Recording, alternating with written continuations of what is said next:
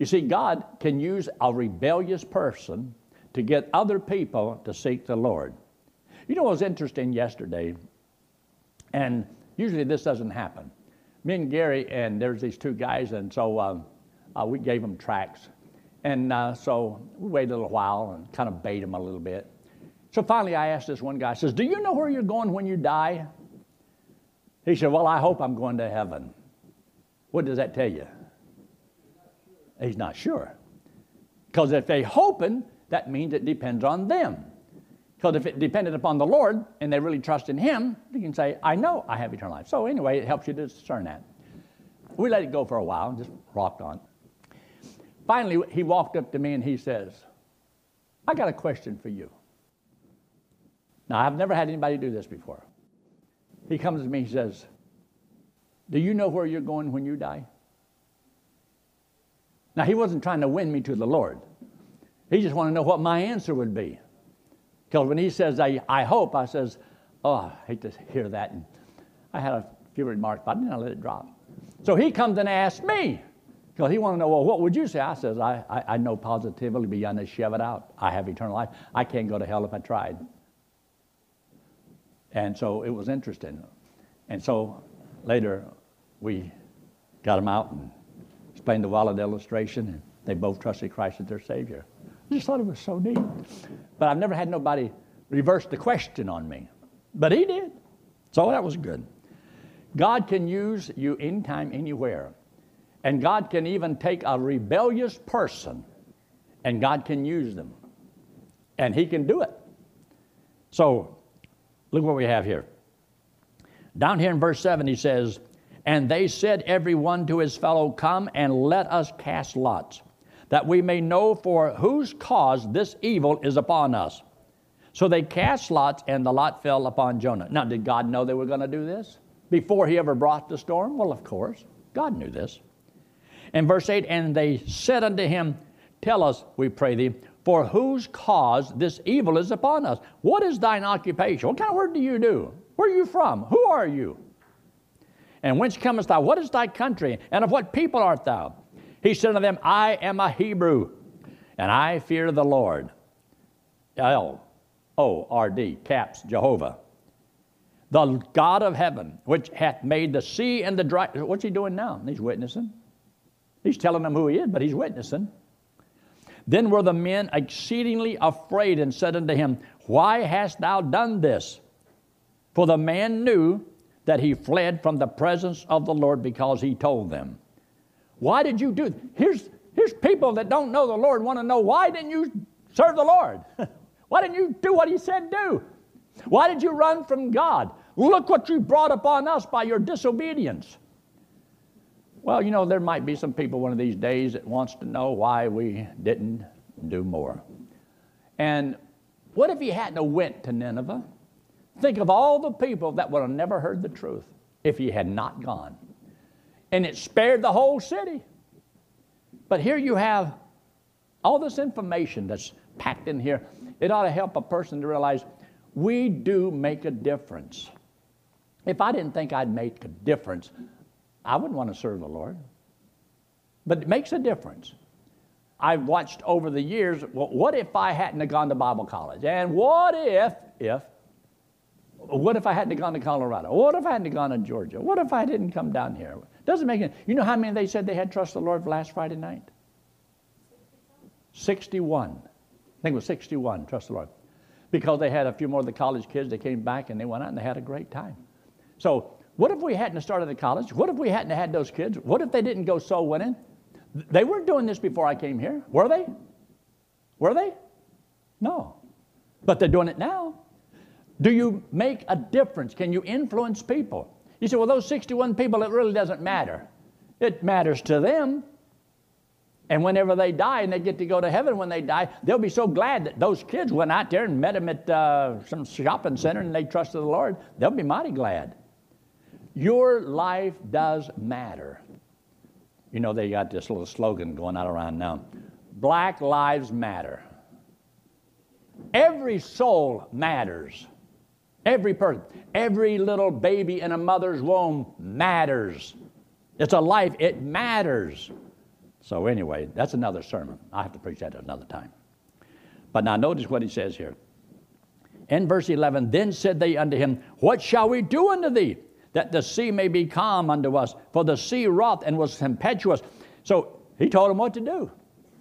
In verse 12, and he said unto them, take me up and cast me forth into the sea. That means he's going to go what direction? Down. See, he ran from the Lord, from the presence of the Lord, and he goes down, down, down, and he has to pay for his rebellion. So now it's affecting other people's lives. So what did he do? He threw me overboard. Can you believe that? Just throw me over there. Is this one pathetic individual he'd rather die than take the gospel to somebody? And we often say, Jesus Christ would rather die than live without us. But we would rather die so that we don't have to reach somebody. Sometimes we might get pretty pathetic. You can get caught up in 1,000 things and 1,000 causes.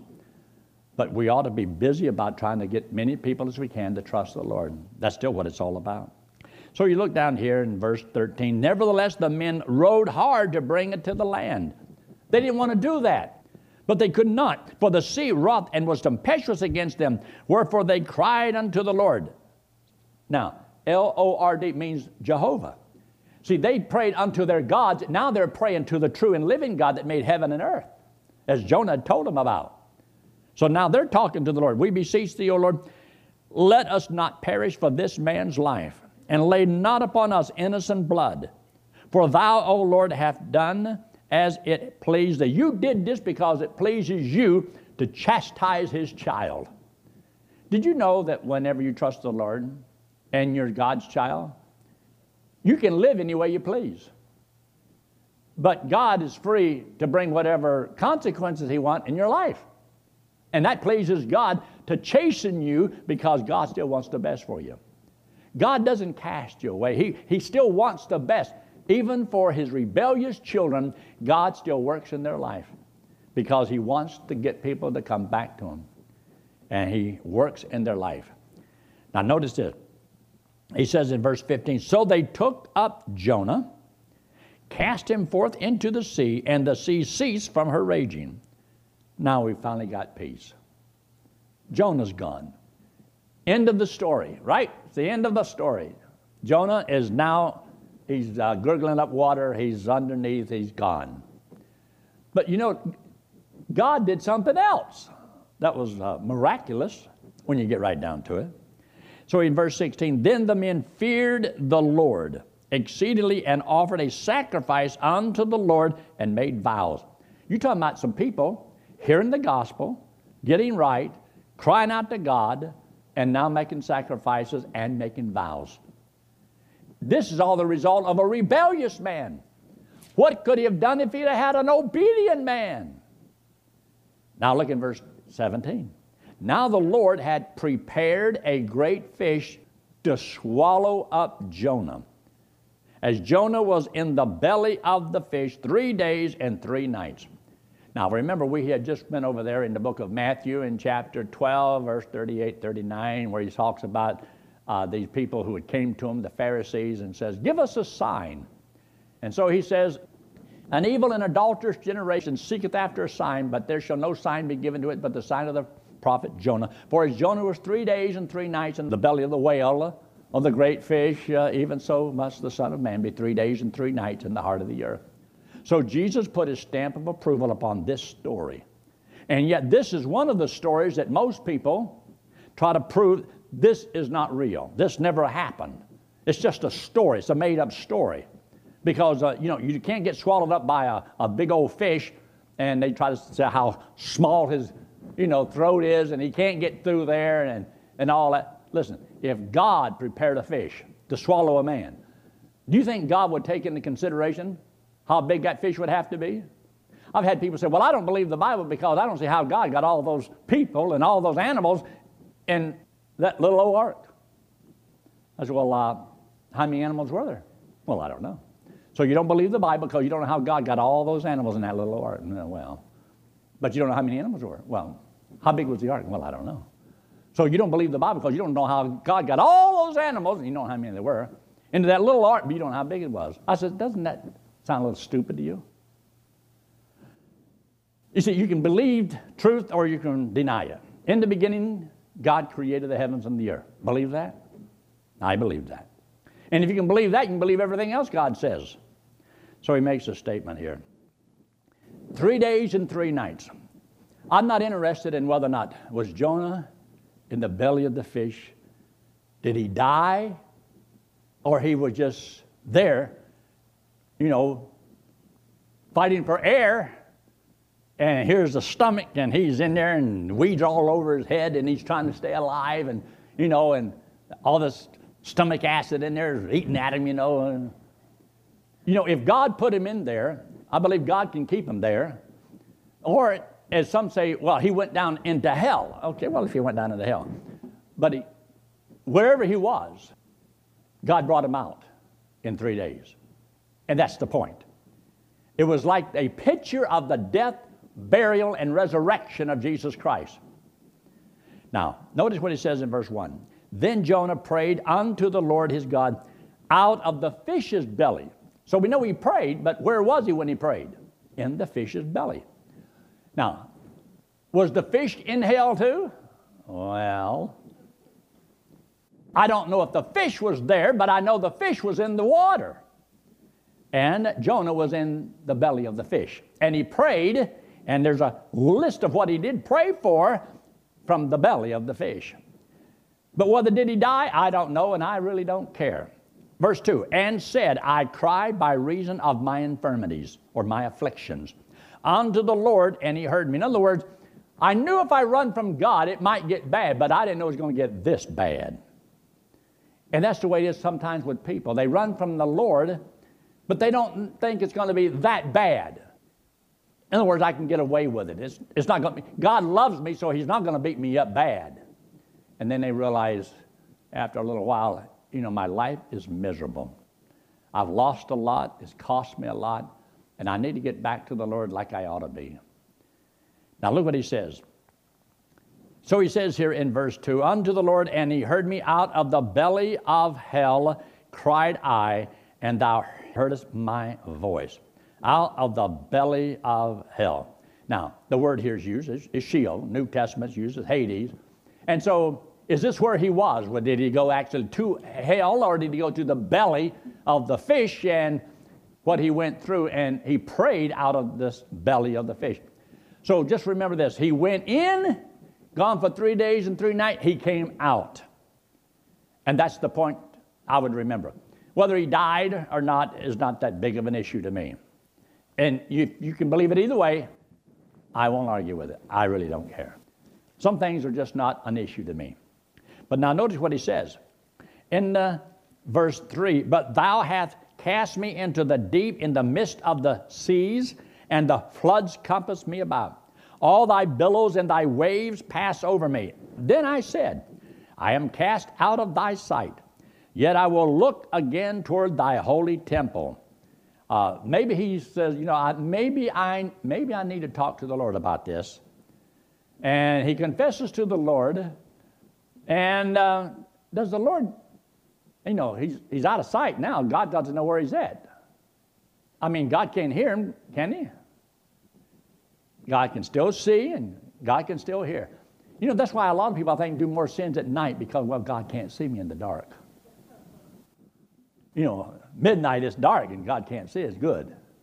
He might mistake me for somebody else. See there? Well, anyway, he says here in verse 5, the waters compass me about, even to the soul. So he's talking about praying out of the belly of the fish, and that there is water even to the soul. The depths closed me round about. The weeds were wrapped around my head. I went down to the bottoms of the mountains. The earth with her bars was ever before me. Yet thou hast brought up my life from corruption.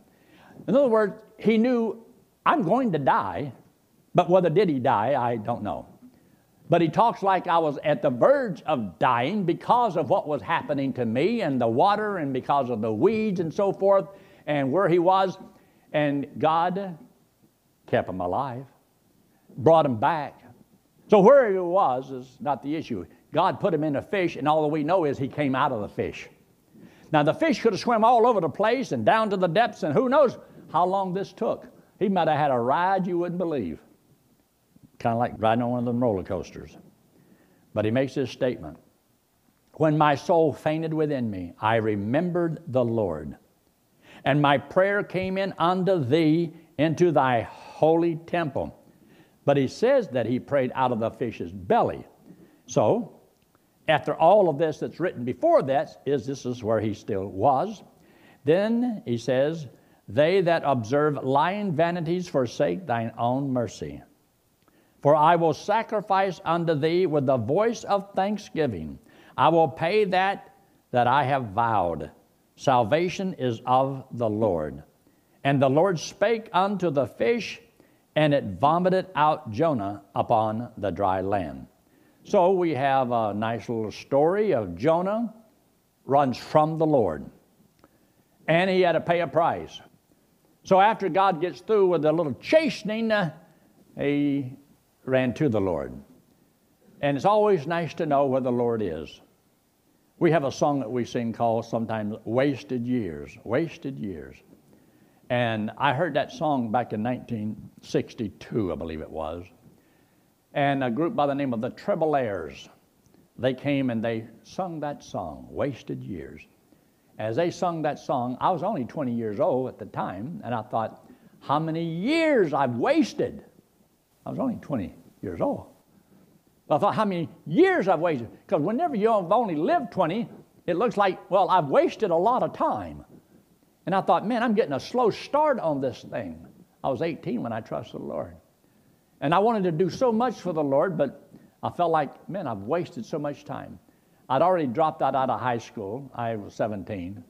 And ran away from home and joined the Navy and lasted there about 6 months and then got out. And then I've told people how that, even while I was 17 years old, I hitchhiked across America. Went all the way out there to California when I was 17, got me a little old job, made a little money. And I remember I was working at the University of Georgia in the cabinet shop, and I think they paid me, I don't know, it was about $3 or $4 an hour. And I went out there to California and they paid me $17 an hour working in a cabinet. So I didn't have to work long, got me some more money. As soon as I got me some money, I'm ready to go again. So then I got picked up in Yuma, Arizona. I got picked up in Los Angeles. I got picked up. And I was telling somebody all these stories, and they said, are you going to put all that in your book? I said, no, I hadn't thought about that. They said, you need to put that in there too. I said, all right, I'll put that in there. I haven't wrote my book yet. I'm working on another book. And because my little granddaughter, she crawled up in my lap, and she said, Papa, tell me a story. So I tell her the story about when I cut off my dog's tail and all that. And, of course, my son just cringes when I would tell them stories about, some of the dumb stuff that I've done. And she said, okay, tell me another story. And I tell her another story. Tell me another story. I tell her another story. Finally, she looked up at me. She says, Papa, you need to write a book. I says, if I do, I'm going to dedicate it to you, and that's the name of my book. Papa, tell me another story. So if I ever do, his name up. I told her the other day, I said, this book, I finally got it started. I said, but by the time I get it finished, I'm going to have to dedicate it to your little girl. Because you're going to be a grown woman by the time I get this thing done. So, it's amazing how God can work in your life and bring things in. But just so that you get this, take your Bible and turn all the way over there to the book of Hebrews. The book of Hebrews and chapter 12. Because there's anything that you got to keep in mind is that the Lord loves you. The Lord still loves you. When he says, God so loved the world, does God love me more when I was lost than he does now that I'm saved? It's amazing how many people think that after they get saved and things ain't going right, God doesn't love me. God doesn't love me. Well, you believed he loved you when you were lost and he paid for all of your sins and he died for you. He really loves me. Yeah, but now, as you serve the Lord, you still believe God loves you. And if you don't serve the Lord, don't you believe he still loves you? Well, it's amazing how that the devil can work on your mind. And after you think, God doesn't care. He cared about you when he paid for your sins. I love that song when he was on the cross, I was on his mind. And I like to think that when he was on that cross, he wasn't thinking about nobody but me, little old me. Now, he might have thought about you, but I know he thought about me. And because he thought about me, I know that he loved me. So now that in my life, does God still love me as much? And because I'm his child, does he love me more? And he says, I will reveal myself to them that love me. See, we were not saved because we loved the Lord. We were saved because he loved us. He wants us to love him. And he says, if you love me, keep my word. If you love me, obey me. If you love me, serve me. And he that serves me, he says, my Father will honor. So do you want God to honor you? You say, yes. All right. But if you don't do it, God doesn't make you serve him. Just like God doesn't make anybody go to heaven. If you don't want to go to heaven, but if you trust the Lord, I'm sorry you're going. But I told a couple of people this the other day. I says, now, there's a heaven, beautiful heaven, gorgeous heaven, no problems like we have here, new heaven or new earth. I says, but God wants you to go, but he won't make you go. Now, you didn't ask to be born into this world. But he is asking you if you want to go to a new one. And that's your choice. But he doesn't make you. God does not make you serve him.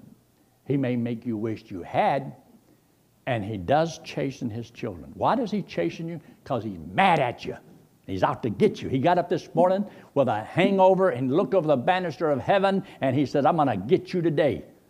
Now, that's the way some people think God is. Not God. Look what he says here in verse 5. Verse 5 of chapter 12.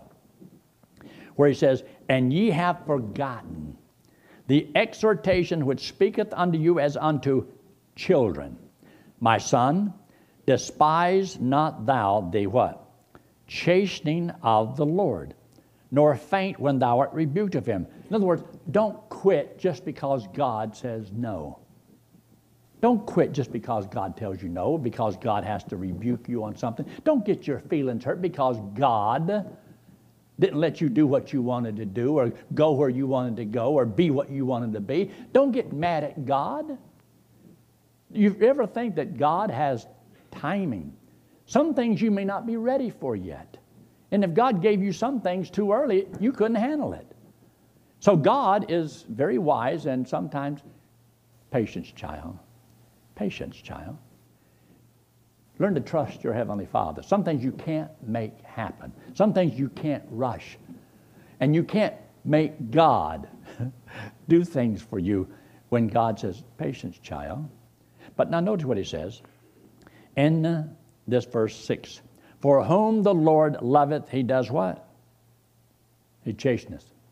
So does God love you? Yes.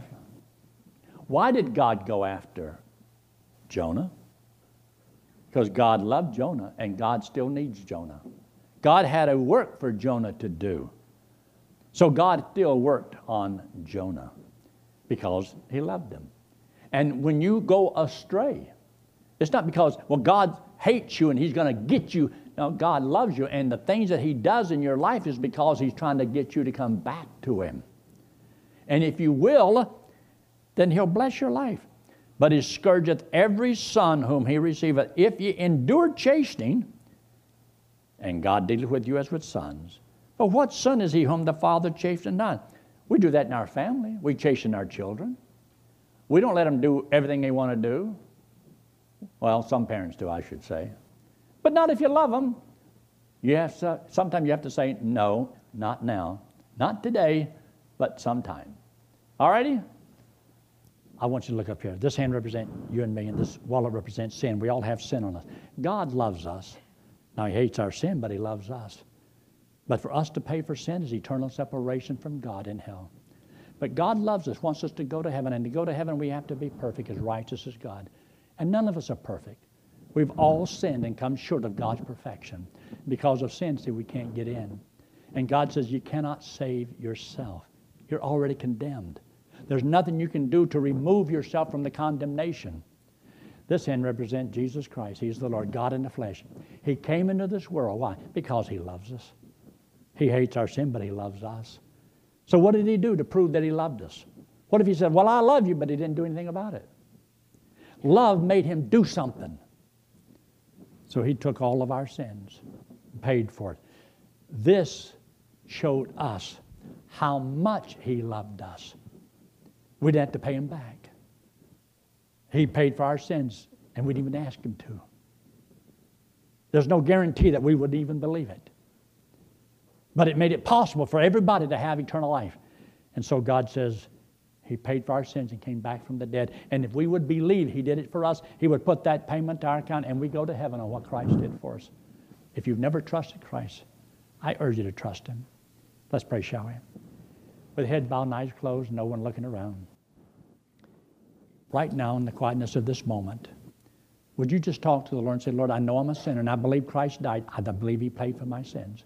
And I'm going to trust him and him alone as my only hope of going to heaven. And friend, if you'll trust him, God said he would save you, give you eternal life. Would you trust him? If you will, I'd like to pray for you. Would you slip your hand up very quickly and put it right back down? I'm not going to have you forward, but right where you're sitting. See, that made sense to me. With your head still bowed and eyes closed, in view of what I spoke on this morning, you that already know the Lord, some of you have already made up your decision, but you that haven't, and you're not sure about what God wants you to do, would you pray about it? Would you do what somebody asked me to do? Yankee, would you just pray about it? Would you pray to the Lord, Lord, do you want me to come to Bible college? Do you want me to take a night class? What do you want me to do? What does God want you to do concerning your finances? Are you really supporting the Lord's work the way you should? That you have no guilt that you're failing the Lord? I don't know. I never look at the books. I don't care who gives what. But I'm talking about one day we'll have to give an account to the Lord. But this morning you say, yes, I want God's will for my life. And I will pray about it. Would you just slip your hand up very quickly and put it right back down and say, in with it all? Yeah, with it all. If you've already made up your decision, I pray this in the Lord's favor. Our Father, we thank you so much for all you've done for us. Bless each one here. And we pray, Lord, that those that are watching by internet would also see and hear and understand. Trust your Savior and let us know by just clicking on the computer. We commit this day to you. Thank you for all you've done. Bless us in Christ's name we pray. Amen.